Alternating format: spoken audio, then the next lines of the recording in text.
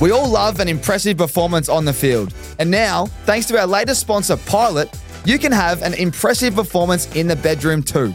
Pilot provides Aussie men with the clinical tools to treat bedroom issues like erectile dysfunction and premature ejaculation. Not a fan of the doctor's office? Pilot is all online, so you can sort it out right now over the phone. And with free delivery Australia-wide, you can be back on your game in no time. Head to pilot.com.au today and get started. Play hard until the final whistle with Pilot.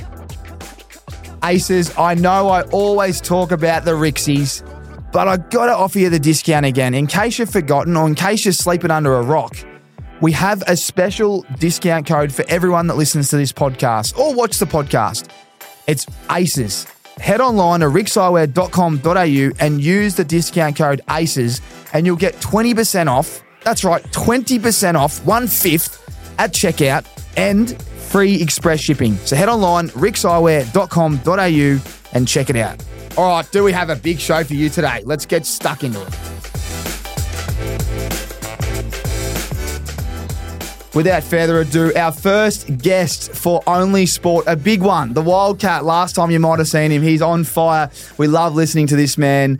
Jobe Watson in the building. Wispy, welcome to Only Sport and thank you for kicking it off with episode 1. No problem, Tommy. Thank you for having me. A brand new concept where we talk about sport as the athlete, now retired, but plenty of stories and plenty to discover, and also as the fan. So sports that you love, why you love them.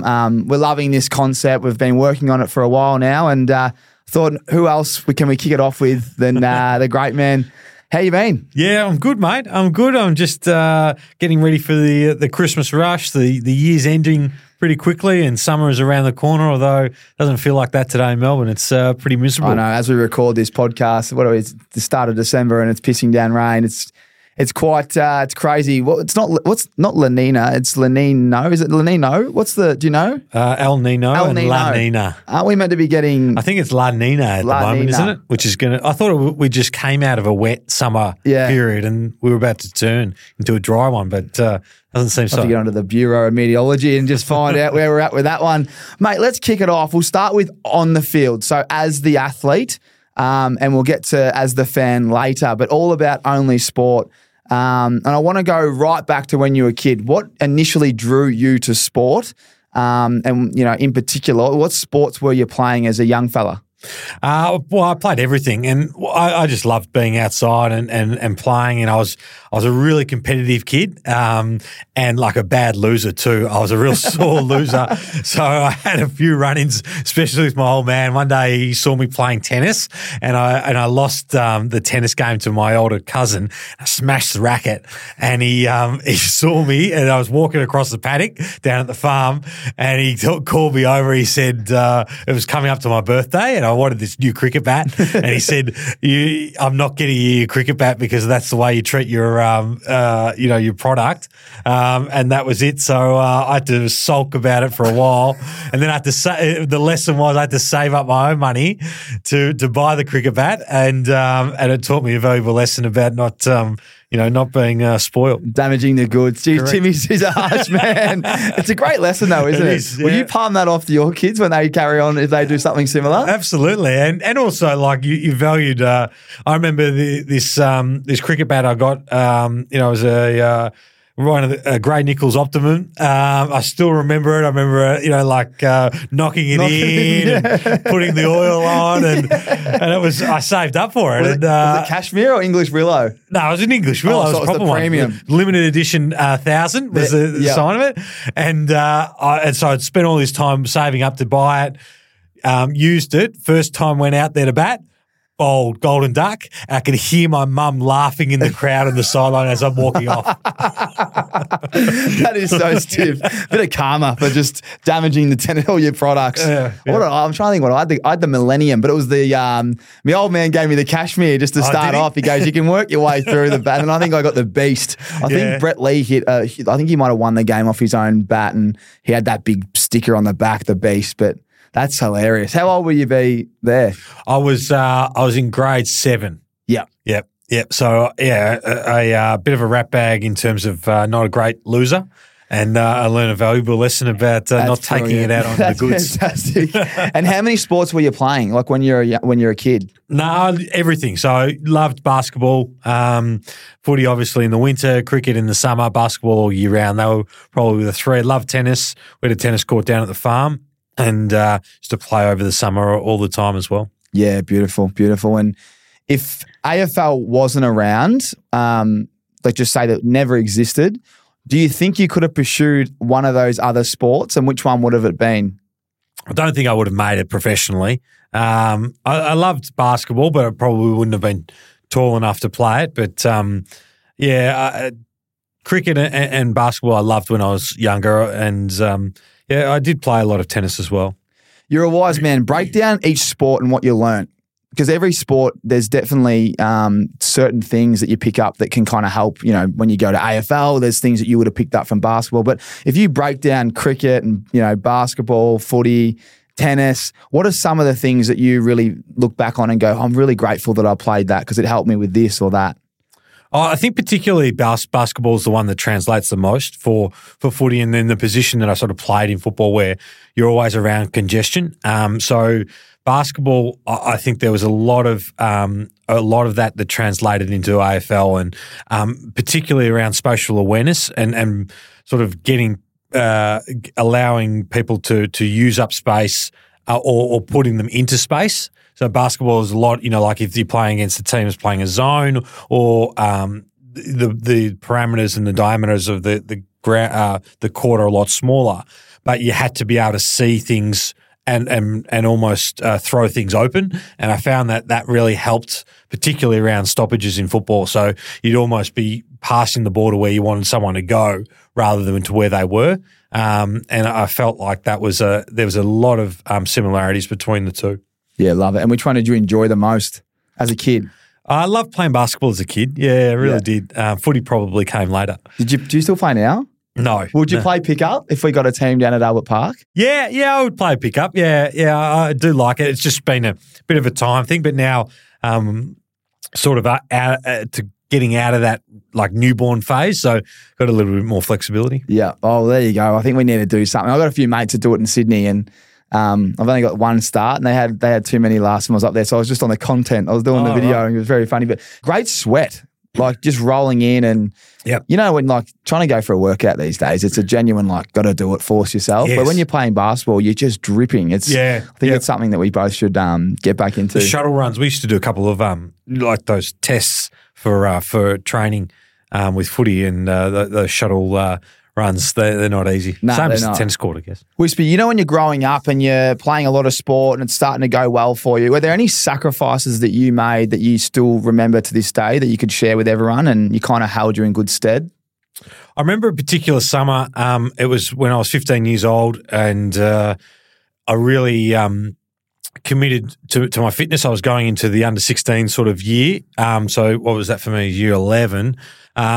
And I remember the summer where I made a commitment to myself to just work on my endurance. And so that was a daily thing, 30 days in a row of 5 kilometre runs just to build a fitness base for myself, which just allowed me to progress and to come back when I started sort of training a little bit more to be in a much better, level than what I had previously. So that was a specific time where I remember being, okay, let's commit to something over a summer period to try and improve my work rate. Is that like self-commitment? Is that something that you're like, I want to get better, spoke to some people, or you just said, I'm going to do this, it's my way, and it'll be something that like I know that I'm, trying to achieve something and everyone else is out there doing something else? Or did someone help you with that program? Yeah, I mean, I spoke to my old man about it at the time, and he was like, I think, this would be good for you. And he actually said to me, like, that was something that I used to do, was try and get fit over the summer. And, that Christmas break is a great opportunity to sort of improve yourself. And, if you're doing something that someone else might not be able to, you get an advantage. With the sacrifices, though, as you're going through school, the later years, you'd be silly to say that people aren't, starting to probably break a few rules at 17, and there's a lot of distractions and a lot of people are having a lot of fun. Yep. How hard was it to reject a lot of that, or was it easy for you? I think it was just about a balance. Like I always liked to be able to have a good time and go out with friends, and I think it's important. And I think that's the key to it because, if you starve yourself of something, then invariably you sort of start to overcompensate. So I think it's really important for kids going through that is that they get to experience different things and not just completely deny themselves of it. And that was sort of the approach that I had was that, it didn't bother me working hard or committing more to it if there was other things that I could do. I think that, having that balance was really important. Yeah, that's actually well said. So it's actually going to the parties, having fun, not saying no to everything and staying at home. Socialising. Actually going, behaving, if they're going to break the rules, have a drink at a bit underage or something like that. You're not doing that, but at least you can still engage with your mates. Well, yeah, that's right. I think it's really important. And especially when you're going into team sports, it's very important to be able to socially interact with people. Because that's, you've been part of organisations, culture is so important. And so if you haven't developed those skills of interaction as an adolescent, when you translate into a professional environment, it's actually a really important skill set to have. So I think you need to cultivate it when you're younger as well. And balance is equally as important in a professional capacity too. You need to have balance. You need to be able to know when you can switch off and do it responsibly. If you spend your whole adolescence denying yourself that, then you actually haven't got the skills to be able to approach it properly and sensibly. And looking back, while you're speaking, there have been players or people that I've played with that haven't made it, but they've done that. They've blocked all that stuff and been so professional. And then I reckon later on they kind of go the other way. They kind of go, and a bit reckless. And it's probably because they've just, like you said, they've starved themselves of that balance. So it's a great point that you talk about. Let's talk about challenges. You've had a few in your career. I want to know what your biggest challenge was as an athlete and how you overcome it.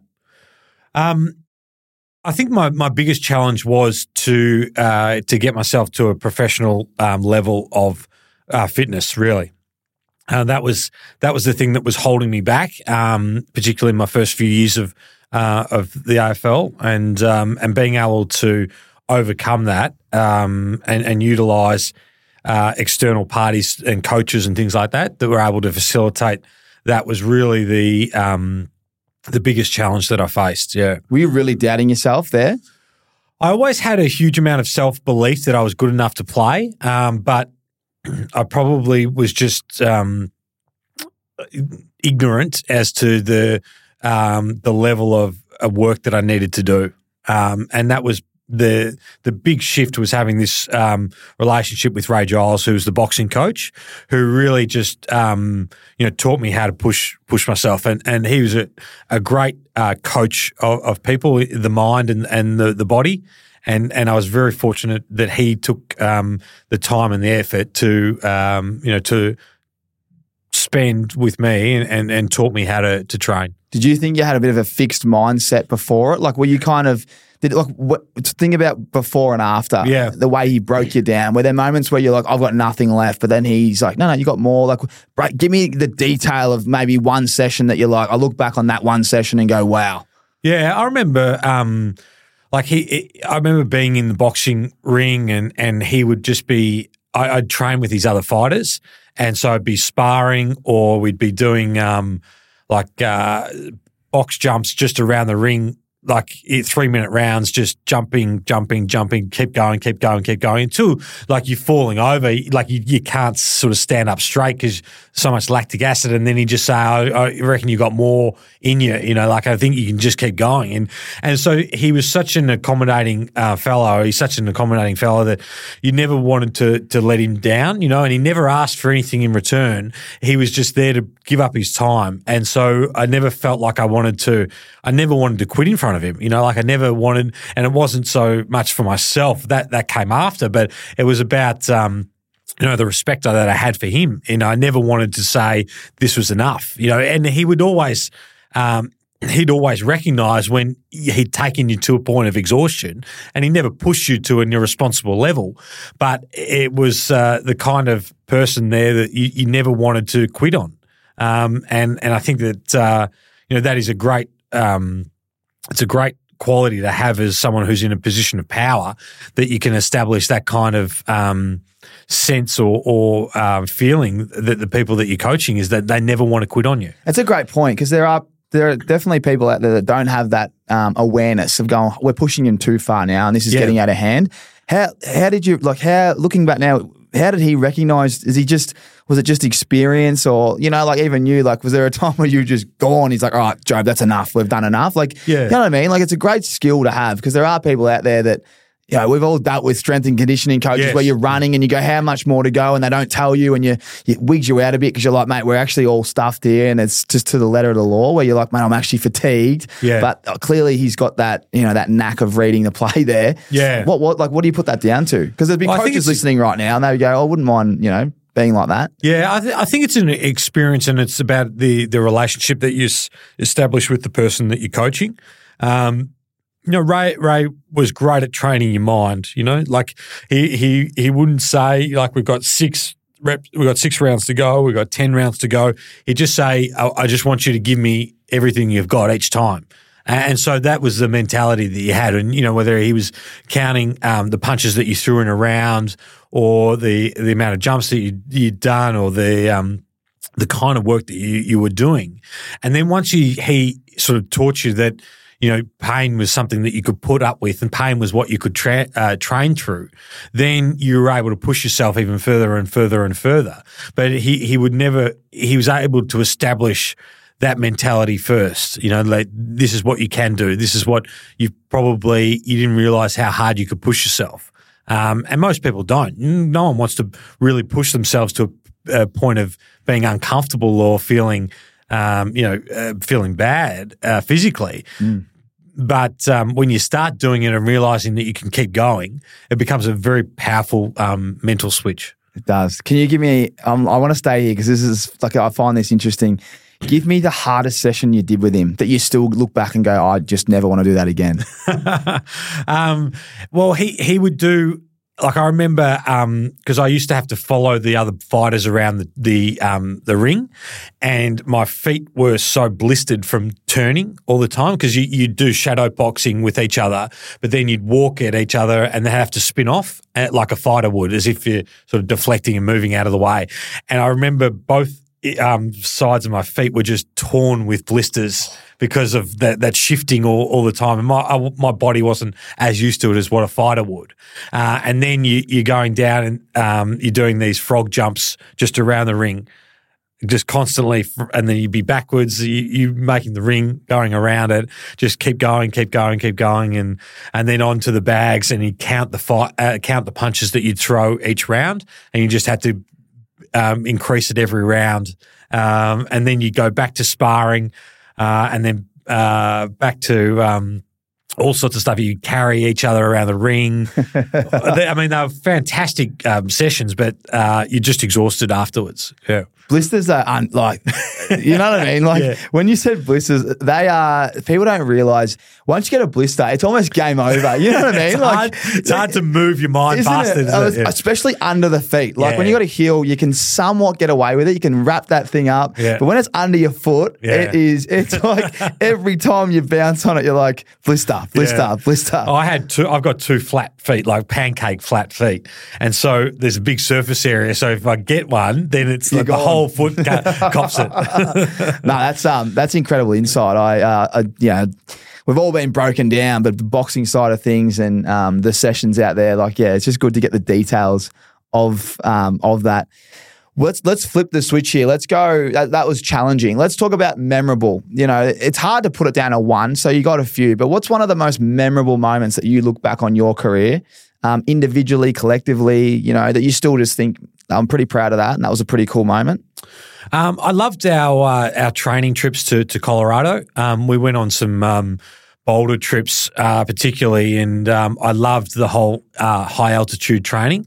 And I remember a specific, there was a group of us, about 12 of us, who went and we did this really hard hills running session, and it's cold there at that time of the year, snowing, and so we finished this hill run, and then the fitness with a guy called Justin Crow.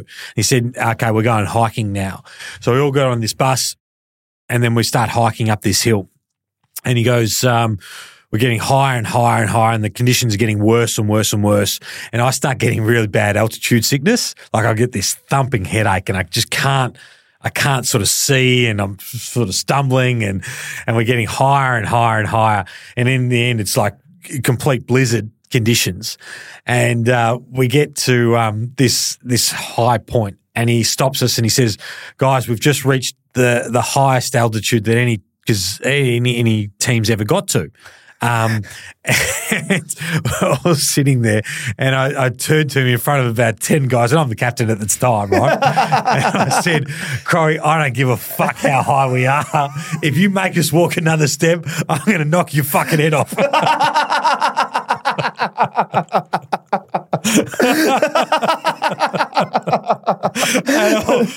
My head was just thumping with his headache. I couldn't even see at that stage, and so that broke me. I was just like, I can't, altitude sickness. I can't do this anymore. So we took a photo and we walked back down. That was it. You boys get on the beers after that? Not that night. The boys getting into you? Yeah, well, I caught up. We had a dinner about a week ago for Michael Hibbert's retirement. Oh, I saw the crew there, yeah. And that story got brought up.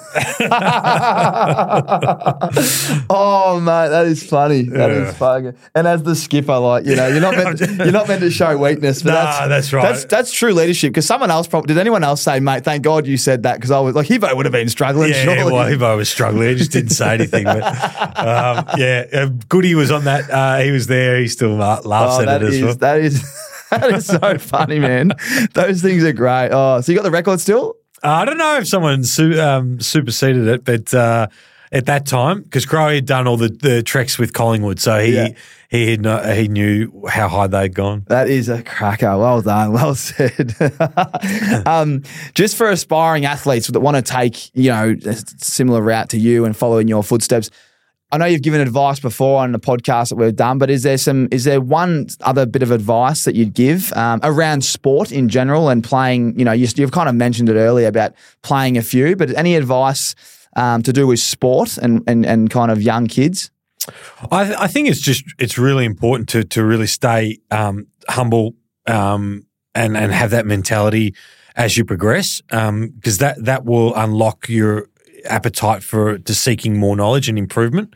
So I think if that mentality is there, then you can just continually get better because you have that sort of thinking about you. And I was, Charlie Munger, who passed away today. I watched a clip about him, and he was just talking about just constantly wanting to learn and constantly wanting to get better. And whenever you see or listen to someone who has been really successful, they sort of have that approach about that idea of just wanting to always seek more knowledge, and that will lead to more improvement and typically better results. That's great advice. Stay humble, seek more knowledge, and be coachable, kind of thing. That's great.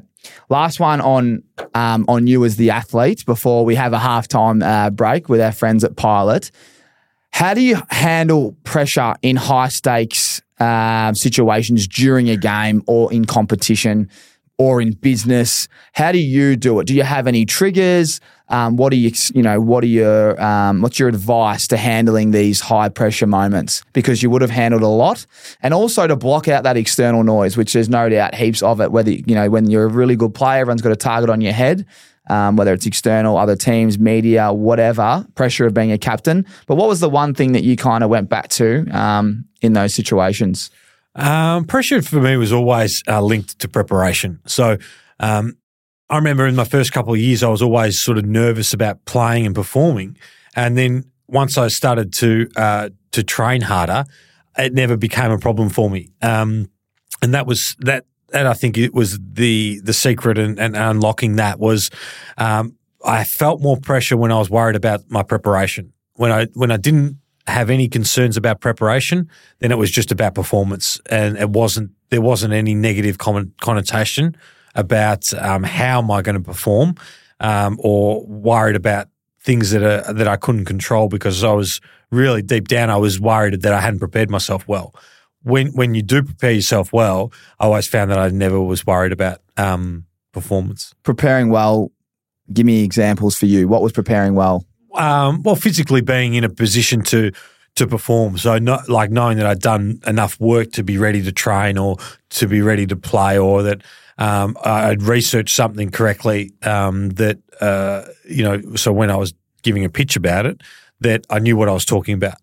Those kinds of things. That being diligent, doing the work, I think allows you to go in with confidence rather than that feeling of uncertainty or that negativity of I'm worried about something. And that is the difference for me.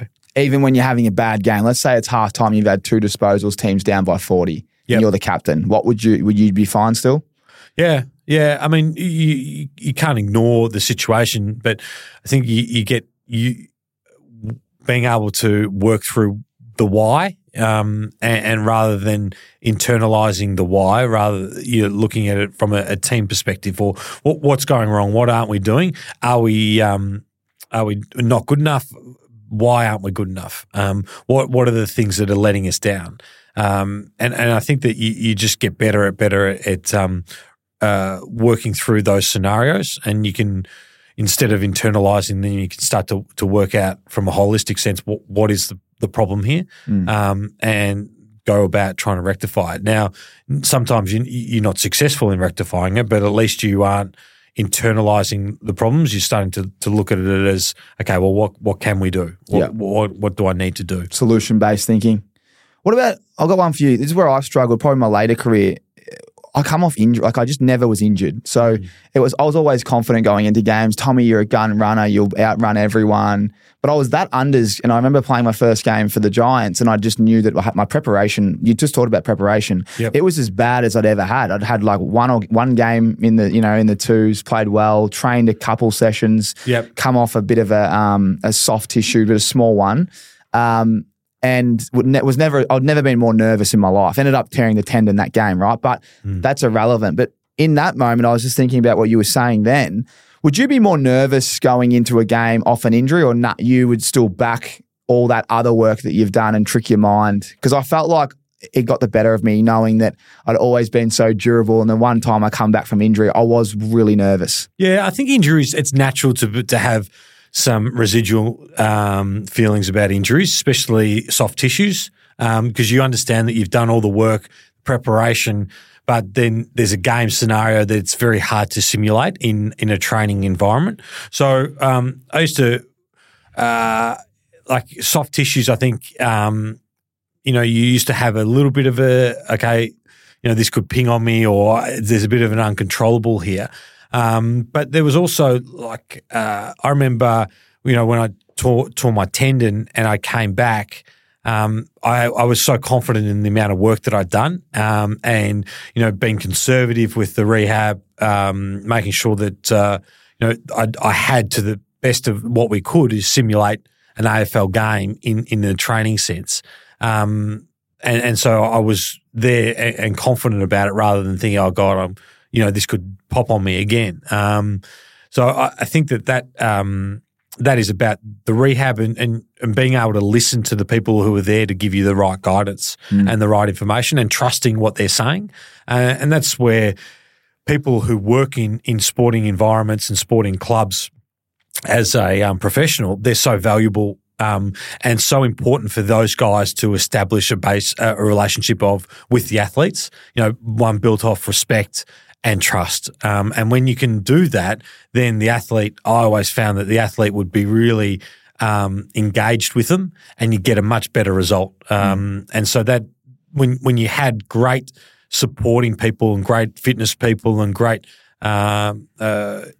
rehab people in your club, you would tend to get much higher results because you just have there was a rapport built with the people who they were responsible for. Yeah, well said. And you're right. You do a mountain of work. It's different work, but you've done everything you can and you trusted, like when you knew someone cared about you. We had some great support staff and people who are still in the industry now. Give him a plug. Jared Wade, he's the head of Collingwood. Like, I was thrilled that he, was part of that, Collingwood premiership, because I know how good of a guy he is, how much he cared about us, how diligent he was, and how knowledgeable he was.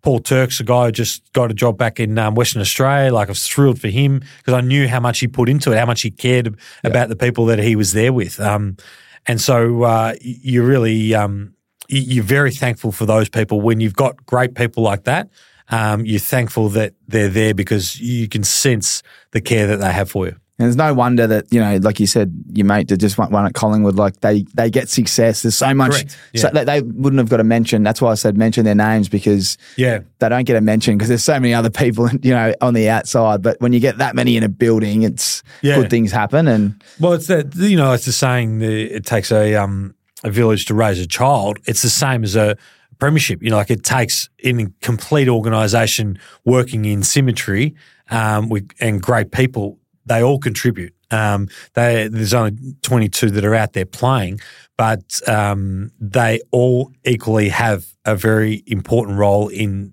achieving success. And you can't do it unless everyone there is there for the right reason and a good person. Yeah. No, well said, mate. Very good. Well, that's halftime, Wispy. We've got our halftime segment coming up. Here it is, the halftime segment here, brought to you by our friends at Pilot. If you don't know who Pilot is, men's health company. Before I even give Pilot a plug, when you're feeling a bit sick or you need something, do you go to the doctors? You can't be bothered going to the doctors. Pretty poor, actually. Pretty poor. Yeah, I've got to get better. Well, mate, that's why we've got Pilot here, because they're online and you can book via the phone, so you can just go bang, consult online.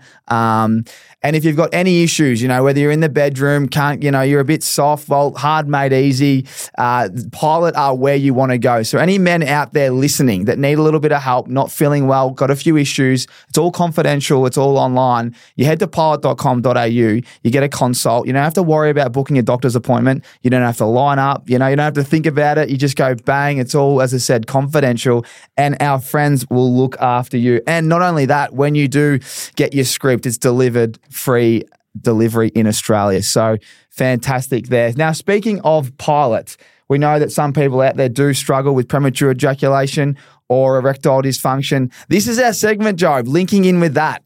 Your biggest flop on the field. Biggest flop. Well, I think my most obvious one and biggest one would have been my first year pre-season. We used to do the Maribyrnong River run on a Saturday morning, Tommy. Yep, done it a few times, the Marby. First session, they gave me a 7-minute head start around the Maribyrnong.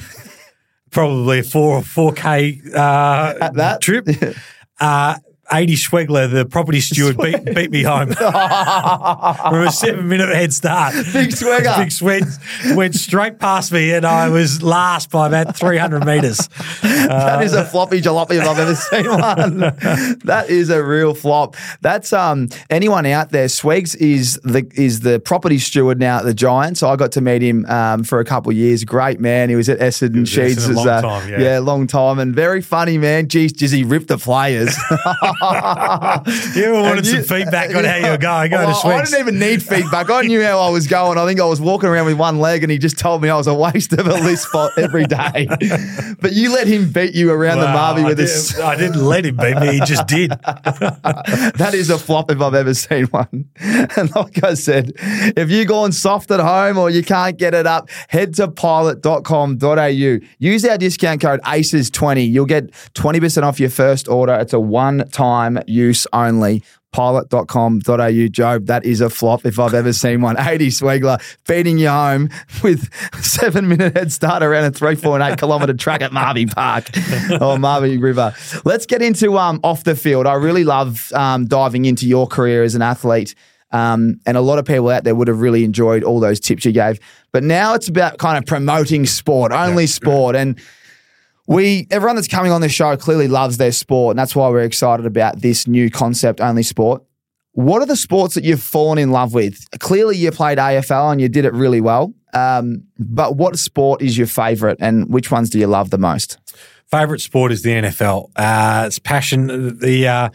The love of it started when I was probably about 10 years old, and I used to watch the games with my old man. I remember watching like the think it was a 97 NFC championship game between Minnesota and Atlanta where Atlanta upset them.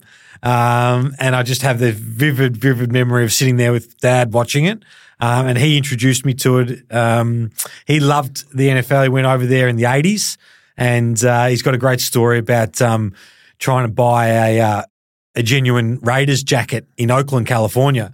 And he got told that this is the spot where you got to go, and he walked down the street and knocked on this guy's door, and the guy answered with a shotgun, asking, "What did you want?" And he said, "Oh, I got told that you got these jackets." And he said, "Oh, you shouldn't be walking around the street in this neighborhood." And then he got the jacket. He got the jacket, and then someone pinched it out of his car back in Melbourne. Oh, so he went to all that trouble. But he got shot for the jacket, and he's got been stolen. Yeah, down in Oakland. Oh, that is scary, isn't it? Yeah, back in the day. That is. Was it a big leather? Was it one of those big Raiders ones? They are like a vintage collector. Like they're hard to find. Yeah.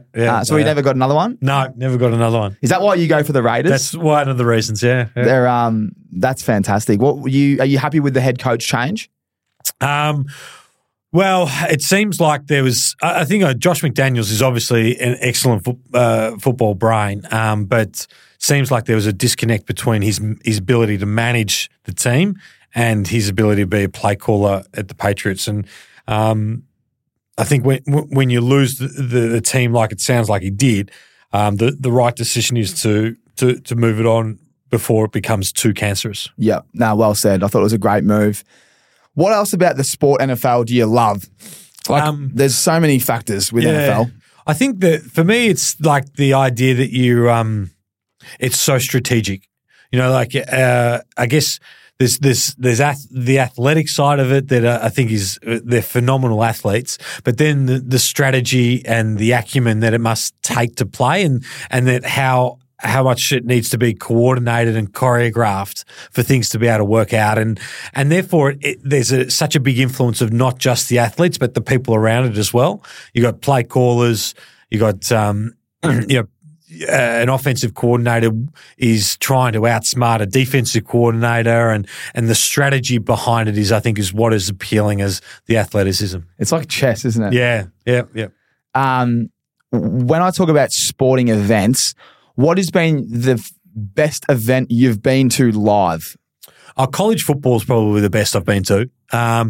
That's I've never been to a World Cup or a Super Bowl, but the atmosphere of college football, I think, is unrivaled. Which game did you go to, just to give some pits? Give me the details of this day. Well, I've been to a few. Austin, Texas is a great place to go and watch football because you can walk to the stadium. It's easy to get to. It's in the heart of the city. You've got 6th Street there, which is where all the bars are, and it's a great town. Been to Eugene, Oregon, to watch the Ducks play, and that's a great stadium to watch football as well. And the tailgating and the college fans. I've never been to like the South. I'd love to go down to Georgia or Alabama or even the Swamp, somewhere like that. The Swamp would be cool to watch a college game. But those SC is a great place to go and watch college football and all over the place. Even like I'd love to go, watching the game last weekend between Ohio State and Michigan. Like that would be phenomenal. 110, 120,000 there. Some of the traditions as well, I think that, with college football that they do and the music that they play, I just think that it's just a great historical part of their sport, and those traditions have translated, hundreds of years. They're still doing the same things, It is awesome. Yeah. I was with Croz and a few of the boys when I was in LA recently, and they had homecoming. It's just so cool that everyone gets back, everyone that's been to the college, and they invite everyone, open their arms and welcome them all back. It's a real family involved. Like everyone goes back and always supports their college. Yep. It's crazy. Do you think that there's anything that we can incorporate from the college and the NFL and NBA to a sense into this AFL and anything else in Australian sport, or do you just think it's a one of one over there? I think the fan engagement is getting really, really good here in Australia. Like I think what Port Adelaide have done is phenomenal with what they do before the game. Like people will will want to go to a Port Adelaide game just to experience that. So if you can come up with something that becomes synonymous with the sport, with the club, then you will attract a whole new audience, and not necessarily people that love the game, but just people love what the atmosphere is and what the culture of the organisation has. And I think that the more engagement, like going up to the Gabba and listening to Country Road when Charlie kicks a goal, like it becomes an experience that people want to do. Like, I would want to go and watch, the Ohio State Michigan game to be there to see the rivalry, or go and watch the Packers play up in Lambeau Field just to be there. So I think if the football clubs or sporting organisations in Australia can tap into things like that, then all of a sudden they become a really coveted experience rather than just people who want to go to the game. They actually just want to experience what it is. More than a game, more like an experience. And you've got to go to this game, even though they might not win, you'll have a better day. Yeah, it's just a great thing to do. Okay, let's put the hat on. Essendon, if you were you're in charge of events, marketing events, the works for day, just for round one. Yep. And I don't know what the fixture is. Well, let's just say it's at the MCG or Etihad. Not Etihad, it's called, what's it called? Marvel. I've called it Etihad. Anyway, one of these stadiums, right? What would Joe Watson do? Just just one round only. So there's no Oz kick. You've got control of all the breaks or just one of the breaks. But what would you do before the game, after the game? Yeah, I think that the things that seem to work the best are like a pre-game music event. I think where the whole crowd can get involved. And there's these famous ballads that, people just know the songs to. That's probably, I think that's the lowest hanging fruit in what I would do. Like whether you just get a song that's, the whole of the audience knows, and you just play it before the game. 3 minutes before the game, the whole crowd sings it. I don't know if you saw the World Cup. The Irish after they won singing the Cranberries. No, I haven't seen it. If you go and have a look at the clip, and it's the whole crowd after they win singing Zombie. Oh, really? And it's just unbelievable. And so I think that's what the clubs should organise, should tap into. Love it. I love when they do the race. When they rate the guy runs on the boundary line. I love that one. I think about NBA. I love the half court shot for $1 million or a car. Yep. I love all that kind of stuff. I just try to. I reckon they're the things. Think that, the things though that I mean, and this is just a personal opinion. The things that I think that resonate most to me is when you get the whole crowd experience. Yeah. I think music is the best way to get full crowd experience. Yeah. And then that experience becomes something that other people want to experience that don't necessarily support the team that that are playing in. Got to do something different. Yeah. What about dance cam? Wouldn't work? Kiss cam seems to work really well. Kiss cam's hilarious, mate. Yeah. Kiss cam's always fun to watch. The NHL do it really well. The hockey, I reckon the hockey do it well. The mascots do it, like the Bulls mascot, that sort of thing. Like those people are like really famous because they're great entertainers. Yeah. Even I was at the Knicks game and I got the T-shirt guns. Oh yeah. I caught one, man, in like the second. I couldn't believe it. Like the gun could only just reach me. Our seats weren't great, and I was on the second level, just on the fence there. And she's popped like. Who'd you push out of the way? No, I was on the rail, and I'm not joking you. It was like I was sitting in third slip, and the ball just come right at me. I didn't move. I just saw this gun. I'm like, that's coming at me, and literally, and it like hit me in the chest. I was like, I can't believe it. I probably paid $500 for this shit seat because it was New York. The Knicks were at week 2. Yeah. And I was like, I can't believe I've just caught a T-shirt. I reckon that's another one they could do, the old lemon gun looking things, and fire some T-shirts. But no, I love the American culture. I think it's something that we can do better down here. And we're getting there. We're getting there. Yeah. But yeah, you're right. Music gets the juices flowing. Next question is, you've been around, you've met some cool people. Who's the coolest athlete that you've met and hung out with, and really break down the story for all of the people out there, all the aces that are tuning into Only Sport, and tell us about the experience. My favourite person that I met was I was a big Chelsea supporter. And this was when I was 17 years old. I went to Stamford Bridge to watch a game, and we're standing in before the game starts, and Frank Lampard comes over and chatting with him. But I was a huge Gianfranco Zola fan. Like, I thought he was just a magician of a player. And so I was really, really excited to meet him. He's a little Italian fella, not that tall, but he came over, I shook his hand, and I was starstruck as a 17-year-old. And I just, that's something that I've just never forgotten that experience. I just loved it. That's awesome. I thought you were going to say Didier Drogba. Oh, Didier Drogba, a few of the boys met him. I wasn't there at the time, but they got me a signed jumper from him because I was a huge Drogba fan too. That's massive. Yeah. Frankie Lampard used to take the free kicks, didn't he? Yeah. I used to play FIFA with Chelsea all the time. It was Drogba and Lampard every day. That's awesome. My next question about sport. If you could be anyone in the world that plays sport right now for a week, you get to be them. Just for a week, though. It's all over after a week. After a week, it's gone. Who would you love to live like for a week? Well, I think probably now is Mbappe from France. I think just like, he's 23 years old. He's the king of football, really. Now that Messi and Ronaldo are starting to sort of transition to a later part of life. Paris Saint-Germain, like he's the man, I think, as a 23-year-old. He'd probably be the one. And what would you do for that week? Like, what was something? Is it just a head wobble down the street? I think so. Yeah, just walk probably down. We wouldn't be able to walk down the street. No, exactly right. Paris, like, what would you love to do besides just game day and moving like him? Like, what would you love to do as McBappe? Well, I think just head out with the French crew, get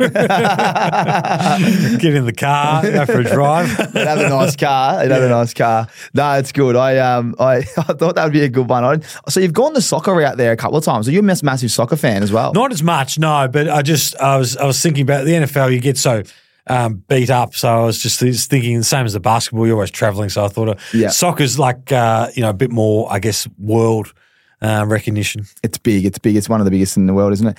If you were to create your own TV show and you had to create a pilot, big plug to our friends at Pilot, but a pilot episode, a TV show, what event in the world would you go to shoot that pilot episode and why? I reckon you could do a great TV show about fans going to the World Cup and like their journey to get to the World Cup. I reckon that would be pretty entertaining. You could, wherever it was set, you'd probably set it in Europe somewhere, and just the morning that they had to get to their first game or something like that. I reckon that would be, and you could just, the show would be the 6 weeks or the 4 weeks of the World Cup. And you cover all the countries that kind of, go along the journey with the best fans and correct, and you'd see the emotions of the loser and the winners and what it means to them. And because like wherever you are, really the whole country stops and the whole focus, the whole world's focus is the World Cup, but particularly the country that's hosting it. So you think about, I think it's Canada, America, and Mexico are hosting the next World Cup. You could just follow different people in different cities and, the experiences, the fun, like all those. I remember friends who went to Germany in 2006, they still talk about Kaiserslautern and the stuff that they did then, and it was just phenomenal. Yeah, it'd be a great pilot. That'd be good. Let's, two to go, and two good ones to go. Who is the greatest athlete of all time, in your opinion, Wispy? Well, me, it's Brady. Just being able to do what he's done for the entirety of his career, and you see how difficult the sport is to play, and what it takes. I think I read a stat recently that he never took a snap where he was out of playoff contention in his career. Yeah, right. Never snapped a ball where he couldn't make the playoffs. That's unbelievable, isn't it? Okay, let's stay on Brady. Since he's left the building at the Patriots, they've all gone south. Every single one of them. Do you think Brady now has proven that Bill Belichick wasn't as pivotal as we thought he was? Or do you think, okay, we shouldn't compare, but I'm going to. Tom Brady leaves, wins at the Bucks. The Patriots, once he's left, have gone as far south as you could, as quick as you could. Yep. And it's looking like, as we record this podcast at the start of December, that there's rumors that Bill's going to leave and go somewhere else. The rumor is Chargers, but who knows? Yep. Do you think that's because that's how good Brady was? I think that when they talk about being the most important position in sport, it is even more than what people think. This guy talks about, a good quarterback is a great deodorant for a bad team. And it is, it can cover a lot of bad habits or things. A mediocre team can become a contender with a great quarterback. I don't think that you can win for as long as he did and touching on what I talked about before, by having great people all throughout your organisation like the Patriots did. So I don't think that you can say that Belichick isn't the greatest head coach of all time, because I think he is. But what it does show is the importance of the position, and I think it probably amplifies the greatness of Brady. Well said. So what I've learned with what you've just said is Bill needs to link up with another great quarterback for him to be a chance, and then they'll be great. And I think the game proves that you need to be consistently great. Yeah. You need a great quarterback. And while we're on this topic, because there's a lot of NFL fans out there, and we'll touch on it, why don't teams, I've seen some teams just go through the motions with an average quarterback for a long time. Why don't they make a play like they did for Aaron Rodgers? Yes, he did his Achilles, he's much older, but why do you think teams don't do that? Like, I would have thought it's the first piece, an offensive line that can protect the quarterback. Yeah, I think that what it's shown is it's very hard to evaluate quarterbacks. Even people who do it for a job and a living, the draft shows you that it's just a very, very difficult position to be able to project, and it's a very hard position to evaluate. Yeah. And it's still private ownership too. So you're at the behest a lot of times of one person's decision making. Which we just saw with the Panthers. They reckon they've just sacked their head coach, offensive coordinator, or QB coach, and they wanted Stroud, and the owner said no, we want Young, and now they're sacking him because he's not producing. That's right. That's the politics behind it, isn't it? Well, I think so. Yeah. That's where it becomes difficult. Is you're dealing with people who are very successful in a field. They pay enormous amount of money to become the owner of the team, and invariably they want their say. And they have that dynamic is always going to provide tension, I think, and it's always going to be a handbrake as to why success might be limited. Is if you're employing people for an expertise that they're supposed to provide, but then you come over the top and you tell them what to do. If you were the owner of a franchise, would you let the gurus do all that? Like, how much of a say would you have? Yeah, well, I think I would only have a say if I felt like I had prepared myself enough to be able to be qualified to have a say. And that's probably difficult when you've just paid $6 or $7 billion for something, is to then go back and say, okay, well, I actually need to learn about it if I'm going to have an influence on it. I think that the great owners understand that it takes a long time to build a successful organisation and a successful culture, and sometimes you need to be able to recognise that the culture part starts first and needs to be looked at first before you just get the people in and thinking that a high draft pick is going to be your saviour, or you're just going to need, if you pay the most money, you're going to be successful. I noticed one more on NFL. I noticed the Steelers sacked their offensive coordinator. So I think Matt Canada had 44 starts and didn't get over 400 yards combined. Yep. And they had a 400-yarder the day before. He was in, the first game before he was employed, and then the first game after. Yep. And it was their first sacking since, I think, 1964 in season. I think that's right. Yep. That shows you the culture of the place. They clearly don't like getting rid of people in season because it does become a huge distraction. But clearly he had to go because, they've changed the whole script for him.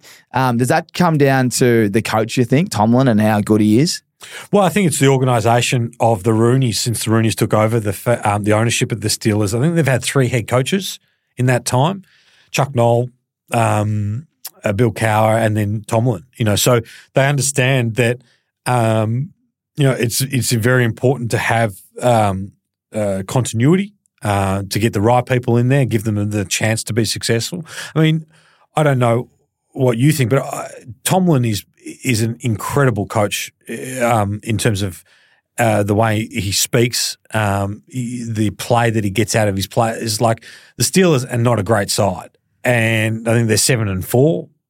And to me, that is the ability of their coach to be able to instill the belief that they don't need to be the most talented team to win, and they just grind out ways to win. He gives them the best opportunity to win.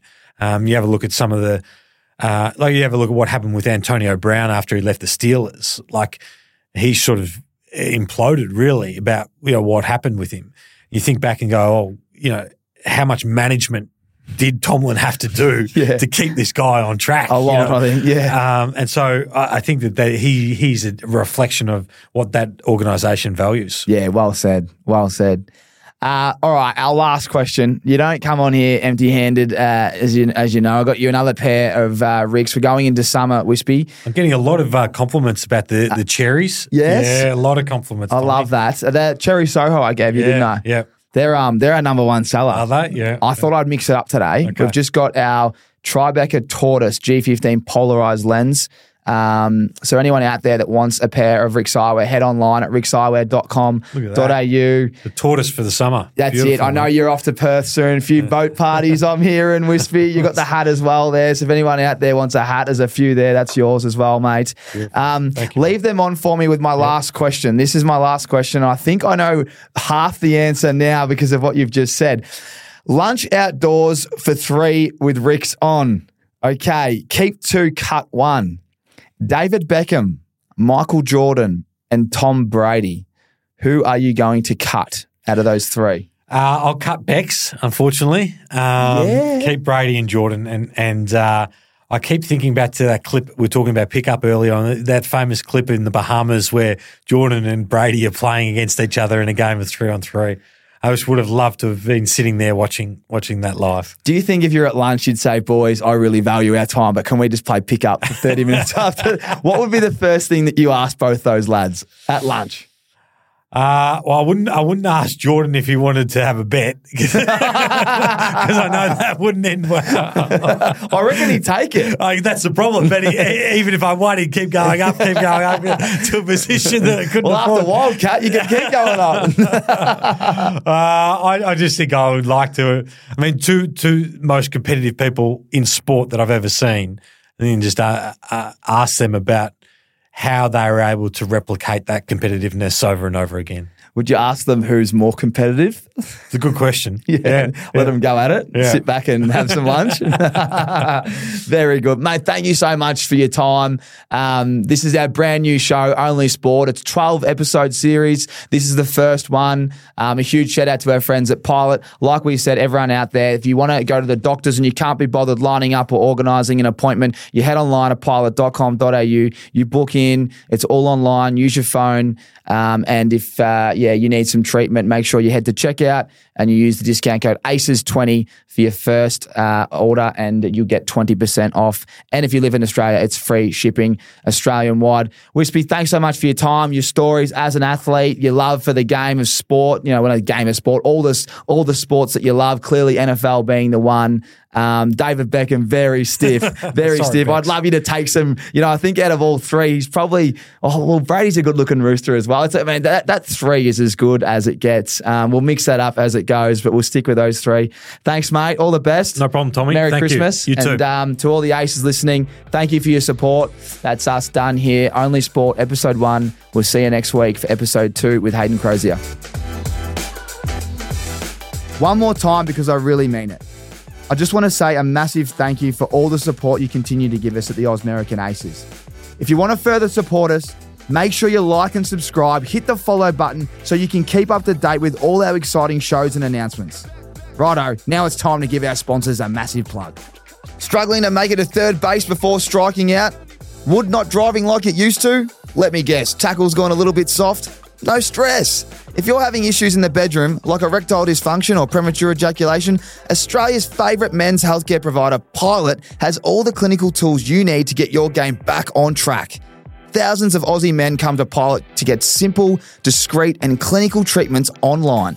Pilot has free shipping, auto refills, and free follow-ups over text with practitioners. Get started today at pilot.com.au. And remember, play hard until the final whistle with Pilot. Aces, I know I always talk about the Rixies, but I got to offer you the discount again. In case you've forgotten or in case you're sleeping under a rock, we have a special discount code for everyone that listens to this podcast or watch the podcast. It's ACES. Head online to rixeyewear.com.au and use the discount code ACES and you'll get 20% off. That's right, 20% off, 1/5 at checkout and free express shipping. So head online, rixeyewear.com.au and check it out.